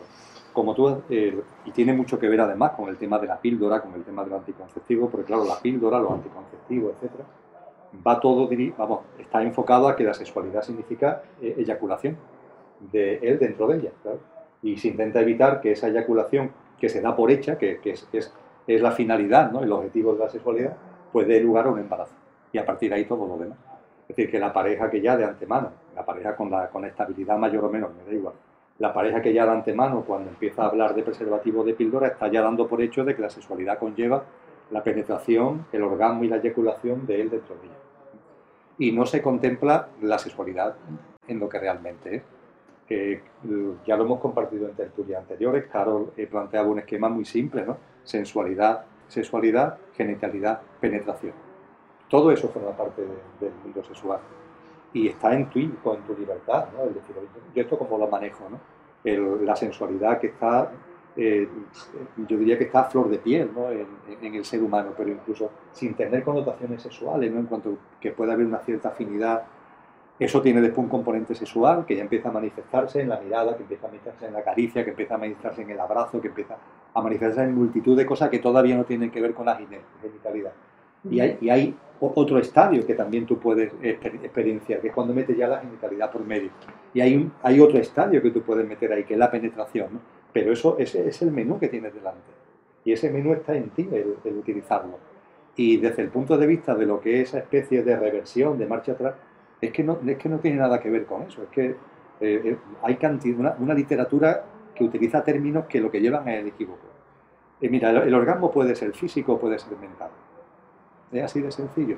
Yo antes utilizaba los términos camásico y manásico. Camásico desde el punto de vista de lo puramente emocional, que es lo que nos une directamente con el mundo animal, lo cual es maravilloso, no lo digo en sentido despectivo, es maravilloso todo lo que tenemos de animales los seres humanos, y nos debería llevar un respeto por los animales que no tenemos, el hecho de todos los componentes camásicos que compartimos con ellos, pero tenemos un componente manásico que además es de ese mana, de esa mente, que yo antes hablaba, que va más allá, que transciende a lo puramente físico, mental y emocional. Entonces, cuando estás viviendo la sexualidad, cuando la estás viviendo, esa energía tan enorme que está ahí surgiendo, que está ahí brotando, que se está ahí expandiendo, el hombre, como la mujer, por supuesto, como la mujer, pero ya que estamos hablando ahora del tema de la eyaculación, por favor, el hombre puede con toda tranquilidad llevarlo al ámbito mental. Y desde el punto de vista no camásico, sino desde el punto de vista manásico, tener un auténtico orgasmo. Pero ¿qué es un orgasmo? Porque finalmente, donde se percibe el tema de orgasmo, curiosamente, me refiero al físico, es también en el ámbito mental. Entonces tú eso puedes canalizarlo perfectamente hacia el ámbito manásico sin que realmente se produzca la eyaculación y sin que haya penetración, con la caricia, con el abrazo, con la genitalidad, sin que haya en ningún momento penetración. Y es que eso sorprende lo poco que hay al respecto, hablado, comentado, compartido, cuando es algo que está, en primer lugar, dicho desde la noche de los tiempos, y es algo que no tiene ningún elemento de complejidad, nada más que oye, voy a hacerlo así, voy a experimentarlo así. Y la mujer exactamente igual, exactamente igual. Hay muchas mujeres que cuando se acercan al ámbito de la sexualidad, yo me encuentro con ellas que se ponen una serie de reparos a sí mismas, que intentan justificar a veces desde parámetros espirituales, y que lo que realmente están escondiendo son problemas de su sexualidad, ni más ni menos, ¿no? Que no me cuentes rollo, tú lo que tienes es un problema con tu sexualidad que ahora intenta de alguna forma sublimar y empiezas a hacer ahí una lectura de tipo espiritual cuando realmente tú tienes un problema de orgasmo, entre comillas. Entonces no me hable ahora, eso huyen de la parte animal. O sea, mucho más que yo. Me está sucediendo en ese sentido que las mujeres me encuentro con que es que quiero encontrar un hombre consciente porque es que de verdad no valen para nada, me las encuentro así, digo yo, mamá, vamos a empezar. ¿Qué es eso de un hombre consciente? Explícame. Pues yo es que quiero que se fije en mi corazón y claro, yo ya empiezo a ver, empiezo a pescar, incluso desde mi propia experiencia, que yo, como ha dicho Emilio, lo quería sublimar. ¿Por qué? Porque estaba tan cansada de lo más instintivo, de lo más animal, de lo que está más aquí abajo, que no, se suben al corazón. Yo me subía al corazón, era como, no, claro que pasa, le estás impidiendo al hombre esa parte más instintiva que está más desarrollada en vosotros porque, vuelvo a decir, por lo positivo vuestro en el pene, por lo positivo nuestro en el corazón. Entonces como, no huyo de esto, pero es que esto tiene que estar. Y si no sentimos esa parte instintiva, no vamos a tener una sexualidad completa.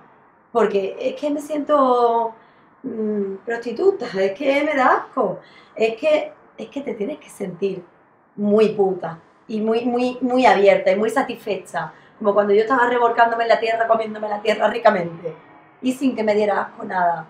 Entonces eso es importantísimo para lo que estás comentando tú ahora mismo. Y saber además que al igual que el hombre, la mujer, yo diría que tiene incluso una predisposición mayor, puede disfrutar del orgasmo, no escondiendo las dificultades, los problemas, sin esconder nada, con tranquilidad, puede disfrutar del orgasmo desde un punto de vista mental. Y cuando se define el orgasmo femenino, verá cómo es la excitación del clítoris que produce espasmos musculares. Dios mío, ¿quién es? Eso lo leía no hace mucho. Eso es el orgasmo femenino, de verdad. A eso reducimos físico el orgasmo solo. femenino. Y el orgasmo es de otras muchas cosas. Por supuesto que sí, que en un momento determinado una modalidad de orgasmo puede ser que la excitación del clítoris produce aspecto físico, claro. Efectos físicos a través de estos espasmos musculares, pero a eso estamos reduciendo todo. Entonces, bueno, pues en definitiva volvemos a lo de siempre, Enrique, es un tema de conciencia. Es que digo, como digo lo de siempre, porque siempre tenemos enfocamos todas las teorías lo mismo, un tema de tomar conciencia. Y una conciencia que no es tan, como que de verdad que no es tan rara, no lo sé. No es tan complicada, ¿verdad? No es tan complicada, yo creo que lo que estamos hablando, no sé si a lo mejor algunas personas que sigan el programa pueden sorprenderles, pero son cosas muy sencillas, entre comillas, muy naturales, que están además, insisto, escritas desde la noche de los tiempos, ¿no? Hoy he visto un vídeo de un hombre que se llamaba, creo que Moji o algo así, no tenía ni idea, no lo conocía, pero me ha encantado porque decía, calla tu mente y experimenta, simplemente, ¿qué pasa? Y se lo estaba haciendo a una mujer, y claro, cuando estaba callando la mente me decía, siento que hay algo que me dice, tú estás ahí. Y claro, por ahí empieza a entrar y se produce algo intenso. Volvemos a que la energía sexual es intensa. Todo es intenso cuando estamos en el sentir. Entonces yo recomendaría, calla la mente y experimenta. ¿Por qué se nos hacen tan difíciles las cosas en vez de tan sencillas? Porque estamos pipipín. Dile a estos que se relajen y experimenta un poco con tu cuerpo. Ponte delante de un espejo. Mastúrbate delante de un espejo, aprende a amarte, aprende a mirar tu cuerpo, aprende a tocarlo. Yo me harto de reír porque a mí, cuando le digo a las niñas y a los hombres, paso el sujetado, porque un día sentí que me estaba asfixiando, que me estaba ahogando. Yo no lo llevo y la gente me dice, ¿pero cómo no lo llevas? Si las tienes súper bien puestas y con la edad que tienes, no sé cuánto. Digo, porque yo todos los días me las cojo, me las acaricio, me las masajeo y le digo, qué bonita está, y seguí ahí todos los días. Y es que es tan simple como eso, vamos.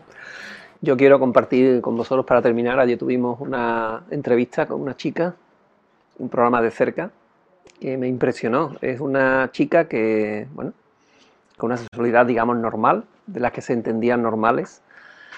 Cuando está con su novio preparando para casarse, lo puedo compartir porque ella lo ha compartido públicamente y lo editaremos pronto, ¿no? Pues no veía la boda con el chaval, no veía, y se mete a monja. En el convento descubre su homosexualidad se lo dice a su tutora. Su tutora lo que hace es reprimirla en su homosexualidad, porque tiene que protegerla y la reprime. Se sale del convento, se casa con una mujer maltratadora. Descubre el maltrato psicológico hasta niveles tremendos, ¿no? Se separa y, bueno, vuelve a casarse con otra chica y tiene experiencias importantes con esta chica, que hace que ahora mismo su labor es de asistente social, trabaja con mujeres maltratadas, con transexuales, y una experiencia de vida maravillosa, que la compartiremos también, recuerda, televisión, pero que viene, esa mujer. tú la conoces, María José. Sí. Bueno, te llamamos ayer, pero Sí. te llamé porque digo, vamos a llamarla a Carol, porque mañana compartimos con ella, lo que pasa que no estaba, digo, y te llamó desde mi número de teléfono, ¿no? Y es maravilloso y es un ejemplo claro de cómo la experiencia de vida desde niño te va marcando y tienes que tener la libertad de tomar tus propias decisiones, de ser valiente con la vida y tirar para adelante. Una mujer que ya la veréis, si tenéis tiempo, ocasión, Sí. cómo se tira al vacío continuamente a la vida, ¿no? Y da igual lo que le cuenten, lo que le digan, y tremenda su lección de vida, de enseñanza, de valentía, de tirar para la adelante. confianza en la vida y de atreverse a explorar lo desconocido, ¿no? Eso es. Que desde yo como y tanto que coincido con lo que comentaba Carol, de callar la mente, ¿no? El libro de Sin Mente, ¿no? Va dirigido precisamente a eso. Pero claro, a mí me gusta decir, la mente hay que callarla. Pero hay otra mente, esa mente superior, que lo que hace es expandirla. Y curiosamente, hasta que no calle la mente, no vas a expandir la otra mente. Hasta que el murmullo, la radio esa que funciona ahí sin parar y que ha olvidado dónde está el botón para apagarla, no la tranquilice, será imposible, ¿no? Que tus facultades mentales extraordinarias que todos tenemos las puedas enfocar hacia esas reflexiones trascendentes, hacia ese mundo espiritual, filosófico, científico que está ahí a nuestro alcance, pero que en el batiburrillo de todos los días y con esa mente concreta, ¿no? Que llaman los psicólogos, boom, boom, haciendo de la suya en todo momento, pues nos quedamos totalmente inutilizados. Sí, es así. Pues, si os parece, lo dejamos aquí. Es un especial de adolescentes que... Sí, por favor. Antes de cerrar, quiero agradeceros personalmente muchísimo a vosotros dos. Y quería hacerlo con la cámara porque me parece importante, porque sois dos hombres que me estáis sosteniendo en mi expansión femenina. Y para mí está siendo un potencial tremendo. Me siento muy envuelta con vosotros. Siento que mi sabiduría se puede abrir, expandir, desarrollar, y que vosotros la acogéis en vuestro seno muy amorosamente. Que yo os he ido dando una serie de cambios, los habéis acogido amorosamente y estoy encantada con vosotros. Y también gracias mil, de verdad, porque, bueno, pues desde que me decidí llamé a Emilio a ese café y empezamos con esto. Pues quiero decir delante de la cámara que me han llamado y me han escrito muchísimas personas, incluso personas que se han hartado de llorar cuando me han escuchado en los vídeos, porque como lo cuento todo desde mi experiencia, y creo que hacemos esta simbiosis tan maravillosa de experiencia y sabiduría y hay todo aquí mezclado, pues que le ha resonado mucho dentro, que le están ayudando a sacar tabús, a sanar patrones. Y bueno, no sabéis la cantidad de personas que nos están llamando para hacer todos los talleres de alquimia, hasta tal punto, y la escuela de Sexualidad Sagrada está tomando forma y se está forjando, hasta tal punto que nuestro equipo, que hoy hay aquí dos componentes de él, pues se está integrando, se está forjando, y hemos decidido iniciar los talleres de alquimia los 5, porque mi pareja nos está apoyando bastante fuerte, cada vez a más, y hemos decidido hacer la formación juntos. Y hemos empezado por 25 personas, pero es que estamos viendo, nos vamos ya dentro de un mes y medio a Madrid, y también nos están preveyendo para Barcelona. Entonces siento que es importante, que os lo quería agradecer, que quiero que se sepa lo que está sucediendo, porque desde este punto que decidí hablar contigo para que esto llegara, siento en mi corazón por fin que esta misión que yo siento dentro de mí de que la sexualidad sagrada se despierte por activa o por pasiva con los talleres y con la cámara, está sucediendo. Y está siendo una satisfacción dentro de mi ser y de mi corazón que me estoy desbordando de amor, de verdad. Yo me alegro muchísimo, Carlos, que sea así. Y nada, decirte simplemente que esto que la vida está poniendo por delante, pues lo desarrolles con mucha conciencia, con responsabilidad, con sentido de la responsabilidad y, desde luego, viviendo, ¿no?, la experiencia con intensidad, desde ese amor que yo sé que tú tienes en el corazón, desde esa fraternidad hacia todos los seres humanos y también desde la compasión, porque también hace falta mucha compasión para esa integración que a través de todo lo que tú haces vas a tener delante y vas a tener delante. Así que mucho ánimo y mucha fuerza. Gracias. Pues a mí me queda daros las gracias a los dos y a todos, ¿no? Porque la verdad es que si estamos para algo aquí es para esto. Para de alguna forma no despertar conciencia, o sea, no pretendemos ayudar a nadie, pero sí compartir. Y si a alguien le sirve lo que sea, pues que practique, ¿no? Y aquí sí queda algo, diría para terminar, aparte de tomar conciencia, que podemos tener miedo, pero por favor que los miedos no nos limiten a vivir. Y la sexualidad es una energía poderosísima a experimentar desde el amor. Y por favor, que seamos conscientes cada vez más de todos nuestros actos, nuestros pensamientos, nuestros deseos, nuestras intenciones. Es la forma de ir participando en la creación de un nuevo mundo, unido y en paz, que es lo que la Fundación, si tiene un objetivo, que no pretendemos tener objetivo, tiene, ¿no? Que es eso, despertar conciencia o ayudar a despertar conciencia. Muchísimas gracias. Nos vemos en nuevos programas si queréis, y agradecidos a todos vosotros. Gracias, Pato. Gracias.